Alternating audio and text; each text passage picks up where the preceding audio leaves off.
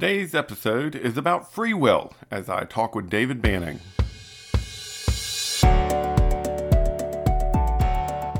In our churches, we love to use big words. We obfuscate our pedagogy through superfluous grandiloquence, manifesting hubris instead of demureness. See what I mean? Inconceivable. While I might have a speech impediment, I certainly do not want to have a preach impediment. These get in the way of God's message reaching our hearts and minds. Let's dig through those big words and learn something incredible. Before we get started in today's topic, let me remind you to go and check out EdenHollow.com. This is a company I started to start publishing some Bible study guides and spiritual books, but we're starting to branch out into some fiction and even talking to some other authors. We'd love to have you check out what's going on at EdenHollow.com. Now let's jump into today's episode. David Banning is a good friend of mine. We started doing camps together back several years ago, almost 20 years ago now, and we got to know each other pretty well there. And he and I have run around kind of the same circles for a while, but we've just never ended up in the same area.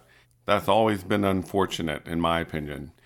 He is a great preacher. He preaches out at the Kleinwood congregation in Houston, Texas, and he is doing a fantastic work there. You will find out just how great he is when you listen to the things he has to say today about free will. Let's jump right in. Give us a definition of the phrase free will. Free will has some extremely deep theological tentacles that are way above my pay grade to talk about. I mean, there's some really deep stuff you can get into in the debate about free will. And I'm really today thinking more about sort of a practical understanding of that, especially as it is linked to the problem of suffering. As we think about trying to make that connection, what I'm talking about is the fact that God gives human beings the right to choose their path. Let's say it that way. In Matthew 7, Jesus said there are two ways to go through life, a broad way that will take you to destruction and a narrow way that will take you to life. God doesn't compel us to go one way or the other. He allows us to choose our path. Most people will acknowledge they think his life is about choices. Someone said a long time ago that our life is the sum total of our choices and their consequences. I think there's a lot of truth to that, but at the core of that is this idea of free will, that we are deciding how we're going to go through life. Yeah, okay. So you simplified that way quicker than we were supposed to on this podcast. But that's because I got a really simple brain, man. That's the only way it operates. I am the same way. I had a man one time, I think accidentally described me as simple-minded, but I'm gonna go with it because that is the way I think. So, well, and that's where Jesus' ideas there in Matthew chapter 7. You got the broad way and the narrow way. Both of those cases, you have an end result. The broad way leads to destruction. The narrow way leads to life. It's very obvious which direction God wants us to choose. And so that part of what I find interesting with this concept of free will is that it's not just about our choice, but it's about God's desire that we choose one way or the other. It doesn't just have a desire for us to go one way or the other, but just overtly stacks the deck against the broad way. The interesting thing is that our minds are often drawn to Matthew 7, verses 13 and 14. But the truth is that this entire ending of Matthew 7 is a call to hear his voice and to walk with him. But does that not even necessarily imply free will? Because if we didn't have the option to choose, why would he need to call us to one path or the other? Just the call here necessarily implies that there is an option. So you follow on down through the context, and he talks about these two roads, and then he talks about the two voices. He warns about the false prophet that someone might listen to, and then urges us to hear God and to follow him. And then it closes with the famous parable of the two builders, which in essence is talking about whose voice we're going to hear. Are we going to hear and act on the words of Jesus or not. The wise builder does and the foolish builder doesn't, and the outcome is the same. And so, yeah, God is clearly wanting us to go one way and not the other. But again, the fact that he calls us to his way indicates that at the end, we're going to make that choice. What is it that you think really motivates this one way or the other? Wow. So that's a tough question. I think that there are a lot of factors. I don't know there's one answer to that question. And I say that for this reason. I think everybody kind of has a sense that they're deciding, but I think a lot of people are in darkness and they're just, Jesus in Matthew 9 describes the people of his day as being like sheep without a shepherd. And the image there is of someone just stumbling around, not really knowing what they're doing. And so I think some people don't really know where to go. Increasing number of people today grow up without ever darkening the doorstep of a church building or reading a Bible. And they may have a concept of God or some vague notion about the Bible and Jesus, but in terms of being enlightened by truth, they just don't have it. What drives them is a good question. Some people just live life looking for the next party. Some people are replicating the pattern they learned from their parents, or they're doing what everybody else is doing in culture. And so they're really just sort of stumbling in darkness. That's some people. Other people have been enlightened, but temptation draws them away. And so maybe they do know the Bible, and maybe they even believe in God, and maybe are making some attempts to follow God. The lure of temptation and culture, whether it be greed and materialism or sexual immorality, they're just other things that tug at them and pull them. Really is about the will. I know what God wants, but on the other hand, these things are very enticing. And so I think that it depends on who you're talking about, because people are pulled the other way for different reasons. The Cain and Abel story, both of them bring offerings. And though it's fun and we've delighted in speculating about what was wrong with Cain's offering, we just don't know, except the fact that God was displeased necessarily implies that some instruction had been given. I don't know what that is. I mean, you can speculate all day long and still we're not going to know. But maybe that's the point. It isn't important exactly what the instruction was. What mattered was he gave it and anticipated it to be obeyed, and it wasn't. And so Cain's offering doesn't please God. And verse 5 says he was very angry. And so that follows, or what follows is this conversation with God, which is really interesting. God says, "Why are you angry? Why is your countenance fallen?" Verse 7, "If you do well, will not your countenance be lifted up? And if you do not do well, sin is crouching at the door, and its desire is for you." And then relevant to our discussion, here's the phrase: "You must master it." God, in essence, says, you've got these two choices. You're angry without cause because you didn't do the right thing. If you want to feel better about this, do the right thing. But if you don't, sin's waiting right there to take hold of you. You must master it. So notice he is the one ultimately who has to decide. Am I going to win over my anger and defeat this sin, or am I going to cave to it? And as verse 8 indicates, he just caved to it in a dramatically awful way. Let me segue at this point, using this story to show the connection between free will and suffering, which I just think is really, really important. Unbelievers say that the number one obstacle to faith for them is all the bad things that happen in the world. They say they can't square the idea of a powerful, loving God ruling over the world with the terrible, terrible things that go on down here. But look at it at work in this story, because two people are about to suffer dramatically. Abel obviously suffers. He's killed by his own brother. Abel is innocent, but suffers. And Cain, too, is going to suffer, both as a consequence of Cain's free will. Remember back in verse 7, God had said, you've got to master this, but he doesn't. And his anger consumes him and he kills his brother. And so what's the connection between that and suffering? Sometimes people suffer because people use their free will to do terrible things.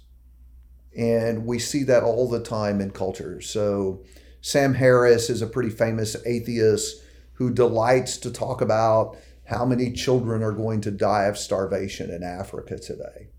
And that's his argument against God.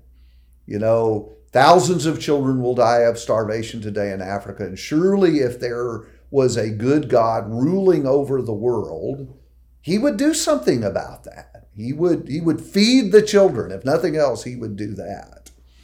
It's a compelling argument because, not because it's logically sound, but because it's emotional. It tugs at your heartstrings to think about a little child starving, right?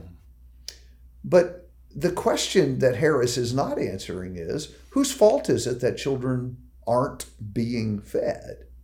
Why is that happening? Is there not enough food on the planet? Are we incapable of producing enough food to feed everybody? That's not what the problem is. And I don't know that I can speak for every part of the world. I do know about some parts of Africa and why children are starving. They're starving because evil dictators have used the power that they've come to be in, like in Zimbabwe. And what they do is they use food to control their people. They withhold food from their people to secure their compliance. And so when your children start dying, you start doing what the government says. Mm-hmm. So my question is, why is that God's fault? That sounds to me like the fault of an evil dictator and the people who are complicit with him in depriving this country of the food that they need to eat. Why is it God's fault that men are using their free will to do these evil things? Well, I'd even take it a step further is it God's fault when good people don't do more to provide for it? Because the commandment we have in Scripture is to go out there and take care of the less fortunate. And if we're not doing that, that's not God's fault. God actually put the law out there that said that should be taken care of. Yeah, that's another dimension of this that I think is really, really important, because some people would say, okay, so it's the work of an evil dictator. So why doesn't God do something about the evil dictator? And the answer to that question is he has. At a great price. He sent his son Jesus to save Robert Mugabe, who at one time was the evil dictator of Zimbabwe. And he gave us the gospel message to appeal to our hearts, to be the kind of person you just described, who would be generous and help with the poor. But here's where free will becomes a factor in all that, Adam. What if by my free will I say, but I don't want to be a good leader. I want to be an evil dictator, and I want to gather all this up for myself, and I want to manipulate my people by letting their children die of starvation. Someone says, why doesn't God do something about that? Well, he could. He could intervene, and he could force Mugabe to comply with his will. People don't factor in the consequence of free will when they talk about the problem of suffering. And you see that all the way back to the story of Cain and Abel. What did Abel do wrong in this story? Absolutely nothing. Mm-hmm. Abel offered sacrifices as God said to. He suffered because his evil brother in his anger took his life. And that's the reality of the broken world that we live in. Evil men do evil things that sometimes bump into our lives and hurt us. This morning on the news here in Houston, there was a story about some teenagers fleeing from the police and fleeing at a high rate of speed, and they crashed into somebody else's car and the person was killed. Well, I mean, why does that happen? Why doesn't God do something about that? Well, question, what was he supposed to do? Was he supposed to intervene and put his foot on that brake for them? Override their free will? See, there you go. God could make us all robots, but then it wouldn't be a life of our choosing. That's all we would be, just sort of fleshly robots living out our programming. And someone might even ask, well, why did God create the world this way? And I think if you're a parent of children, that isn't really a question that's going to trouble you, because I remember, you can probably relate to this experience, Adam, when my children were very small, I was way bigger and stronger than them, and I could compel them to do what I wanted them to do. So I literally picked up my 2-year-old, carried him across the room, pried open his fingers, wrapped it around a toy that he was resisting putting away, and carried him over to the toy box, unpried those fingers, and dropped it in. You could make your kids do what you wanted to do. That's not a very satisfying experience, is it? It's way better when we say, hey, son, pick up your toys, and your child chooses to be obedient. And I think that's what God has always been looking for. Not people that are compelled by their wiring or compelled by their environment to do what he says, but people that would choose him. All throughout Old and New Testament, God's looking for people who would choose him. And I think that parents with kids get that. It's interesting to me that the story continues down as you look at the line of Cain, and it tells the story of Lamech. And he says, Adah and Zillah, hear my voice. This is down in verse 23, a little statement he makes to his wives. Wives of Lamech, pay attention to my words, for I killed a man for wounding me, a young man for striking me. If Cain is to be avenged 7 times over, then for Lamech it will be 77 times. And just what you have here is a picture of what it looks like when we continue to pursue our own will instead of changing our choices to match God's will. Well, our own will just leads to more and more disaster. When we continue to pursue what's only best for us, you get those dictators, like you talked about in Africa, who are only going to do what puts money in their pockets. They're not going to do what's best for the people around them. In contrast to that, the end of Genesis chapter 4 is God starting over with his plan. So what he does is he brings Adam and Eve a new son, and that new son named Seth brings about a lineage that leads to Noah, who helps fix the problem of people pursuing their own way and never having a concern for God's way. Those two lineages are very interesting because Lamech is 7th in Cain's line. And when you look at chapter 5, the 7th in Seth's line is Enoch, who walked with God, and God takes him, directly to heaven. So yeah. It's interesting to contrast the two lines, and ultimately it boils down to the Matthew 7 choice. Do I choose to hear God, or do I not choose to hear him? Lamech is the rebel, Enoch is the follower. And then you map that out and you see the difference it makes. Again, people ask, why doesn't God do something about the evil in the world? And my answer to that, he has. He's done the most dramatic thing. He sent his son to be the sacrifice. He gave his word so that we would know, and appeals to us in a compelling way to hear him and follow him. The only thing that he does not do is compel us to do that. He's always given us the option to choose whether or not we will serve him. And with that option comes the unavoidable reality that some will choose badly. Let me go another direction, because we talked about the suffering of the innocent. We should also talk about the suffering of the guilty. This is a little bit more of a sensitive topic, because as a culture, we really tend to rebel against responsibility.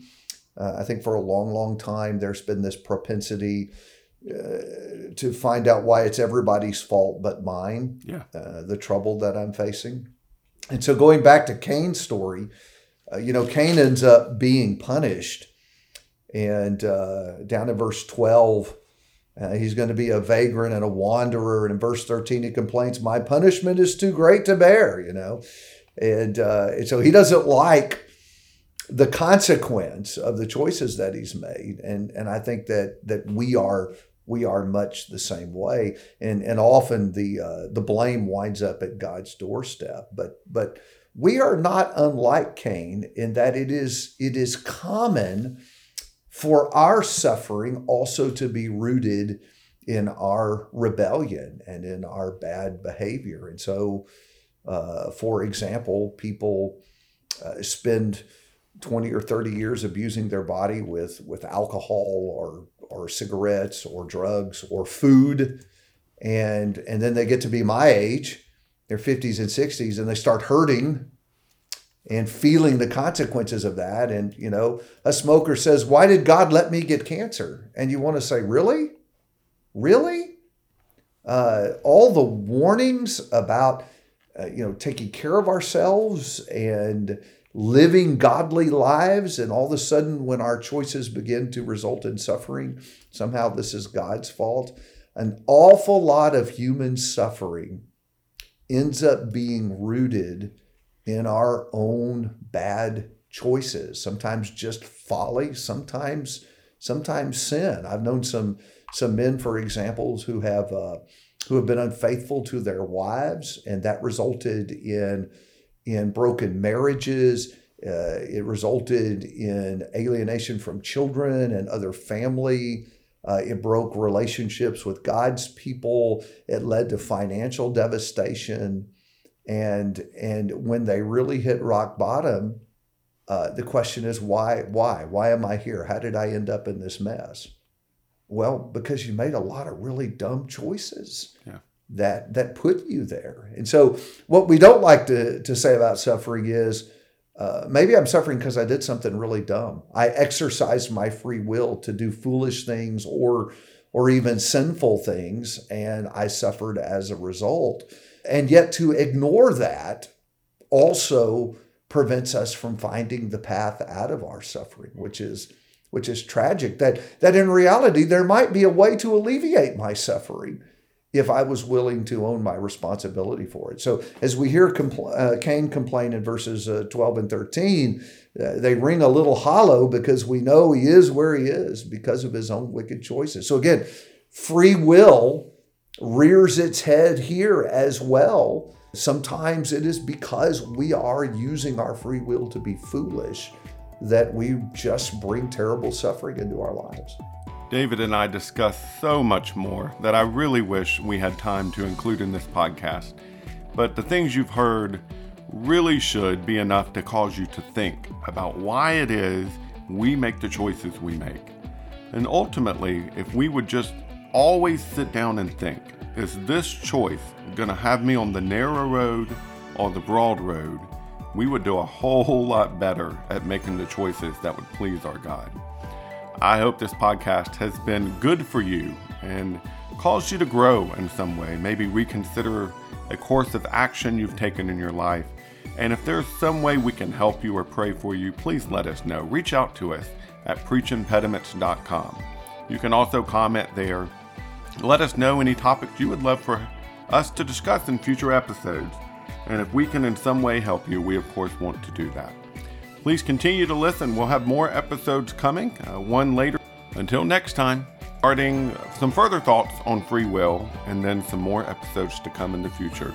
You can hear past episodes again at preachimpediments.com, and we encourage you to go there to learn more about the podcast